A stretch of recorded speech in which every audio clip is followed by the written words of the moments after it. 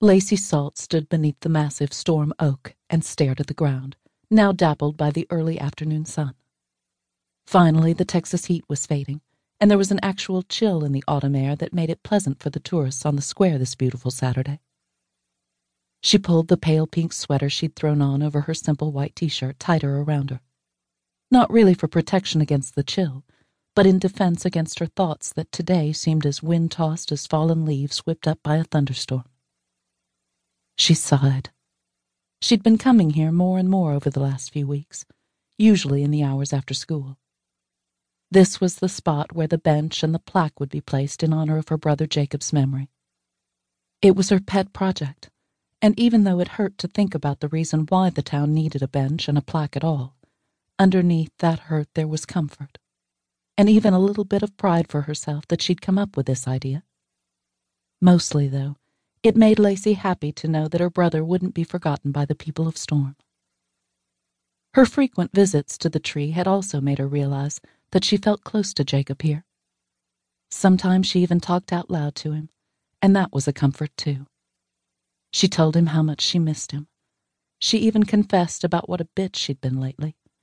And she told him that she didn't quite know how to make amends and get her friends back.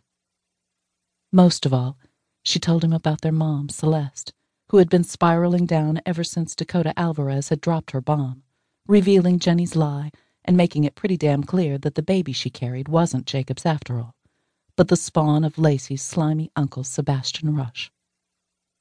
The news had destroyed her mom, who had looked at Jenny's growing belly as if the child would be Jacob reborn.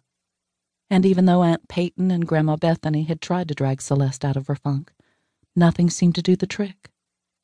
Lacey's older sister, Sarah Jane, hadn't made a dent either, and their father, Travis, couldn't get through to Celeste at all. She seemed tragic, like a character in one of those Shakespeare plays they'd had to read in school last year. And those stories never did end happily. Honestly, Lacey was worried. More than worried, actually. So she'd come down here today in the hopes that spilling her fears to Jacob might help. And for the more practical purpose of buying some flowers for the entrance hall and kitchen table.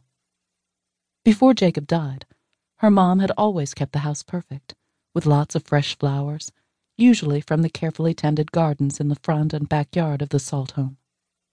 But those gardens hadn't been tended in months, and the flowers had been overrun with weeds. So Lacey had decided to buy some arrangements from Pushing Up Daisies.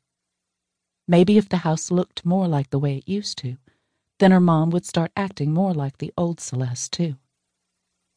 Maybe, she whispered, then drew a deep breath.